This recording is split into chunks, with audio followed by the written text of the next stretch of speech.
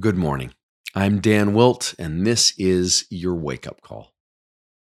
Wake up, O sleeper, and rise from the dead, and Christ will shine on you. We enter into our meeting with Jesus today with our opening prayer of consecration. Jesus, have mercy as I move through this day. You in me, and I in you. In the times of peace, the hours may bring. In the seasons of wilderness that make me strong, in the freedom of surrender before your cross, in the power of the resurrection that makes me whole. Jesus, have mercy as I move through this day. You in me, and I in you. In your name I come. Amen. Our reading for today is entitled, You Worship Me. And our scripture passage is from Luke 4, verses 1 to 7. Hear the word of the Lord. Jesus, full of the Holy Spirit, left the Jordan and was led by the Spirit into the wilderness, where for 40 days he was tempted by the devil. He ate nothing during those days, and at the end of them he was hungry. The devil said to him, If you are the Son of God, tell this stone to become bread. And Jesus answered, It is written, Man shall not live on bread alone. The devil led him up to a high place and showed him in an instant all the kingdoms of the world. And he said to him, I will give you all their authority and splendor. It has been given to me, and I can give it to anyone I want to. If you worship me, it will all be yours. Consider this. Let's continue with the idea that to cease worshiping God is to begin worshiping the enemy of our souls. You've heard before, most probably, that the word worship comes from the Old English word meaning worthship. We worship what we value most, and what we value most becomes the ordering principle of our lives. Watch what you value becomes the operating principle for a life staying on a trajectory into Christ. While it's helpful to understand evil in terms of a personified spirit like Satan, the devil, the accuser, it's also helpful to understand evil in terms of the pervasive influence of the self in society. When I make myself and my pleasure my highest value, my highest vision of the good life, then I am worshiping the devil. Pause here. How many Christians do you know who put the lion's share of their energies into saving, investing, bettering the lives of themselves and their families while giving less than sacrificial support to the poor, the dying, the martyred, the disillusioned, the fearful, and the marginalized all around them?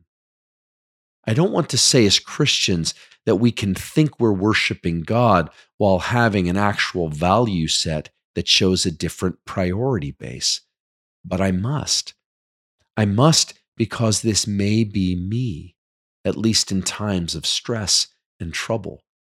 I turn towards self-preservation, self-protection, and if something gets in my way, even a sacrificial need, I am quick to say yes to me and mine and ours. Please hear me. We should be wise and steward our resources towards self-care and family care. I'm not saying we shouldn't. I'm saying that idols arise easily in this life and are masters at subtle entry into our value system. We must be alert to the diversion of our worship, of the inner assignment of highest value to such things. As my brother-in-law, a New Testament scholar, often reminds me, idolatry leads to injustice. When I forget who I am, I forget who you are, and I make you a means to my ends. Dehumanization and tribalism follow. We move towards self-preservation and place life-offering servanthood to the side while we fight our tribalistic battles to win the war. I'm convinced the worship of the devil is not so obvious. It is evidenced in a heart that has made its outward priorities an inward map of their motivations. Motivations clearly pointed back at one's own care above others. I'm a big fan of self-care, but it's not the goal. Rather, it is a means to wholeness and fruitfulness for the sake of renewing our call to sonship and daughterhood in the world.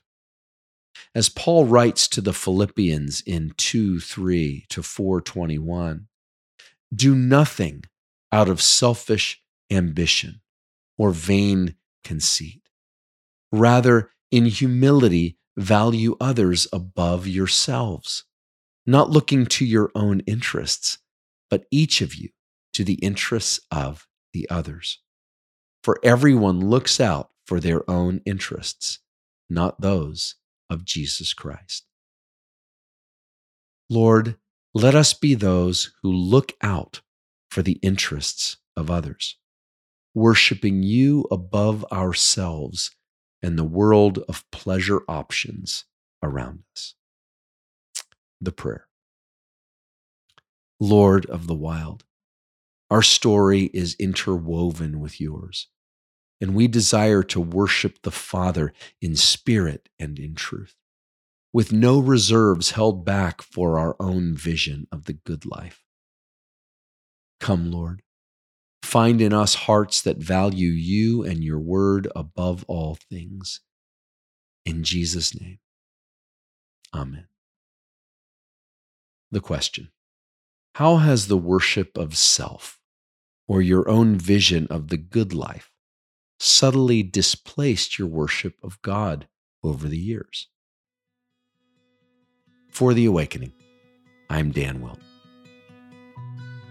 We hope that today's entry challenged and encouraged you. And thanks for listening to The Wake Up Call, powered by Seedbed. Be sure to share this with a friend, leave us a rating, and subscribe wherever you prefer to listen to podcasts. Find out more and join the movement by visiting our website at seedbed.com/wakeupcall.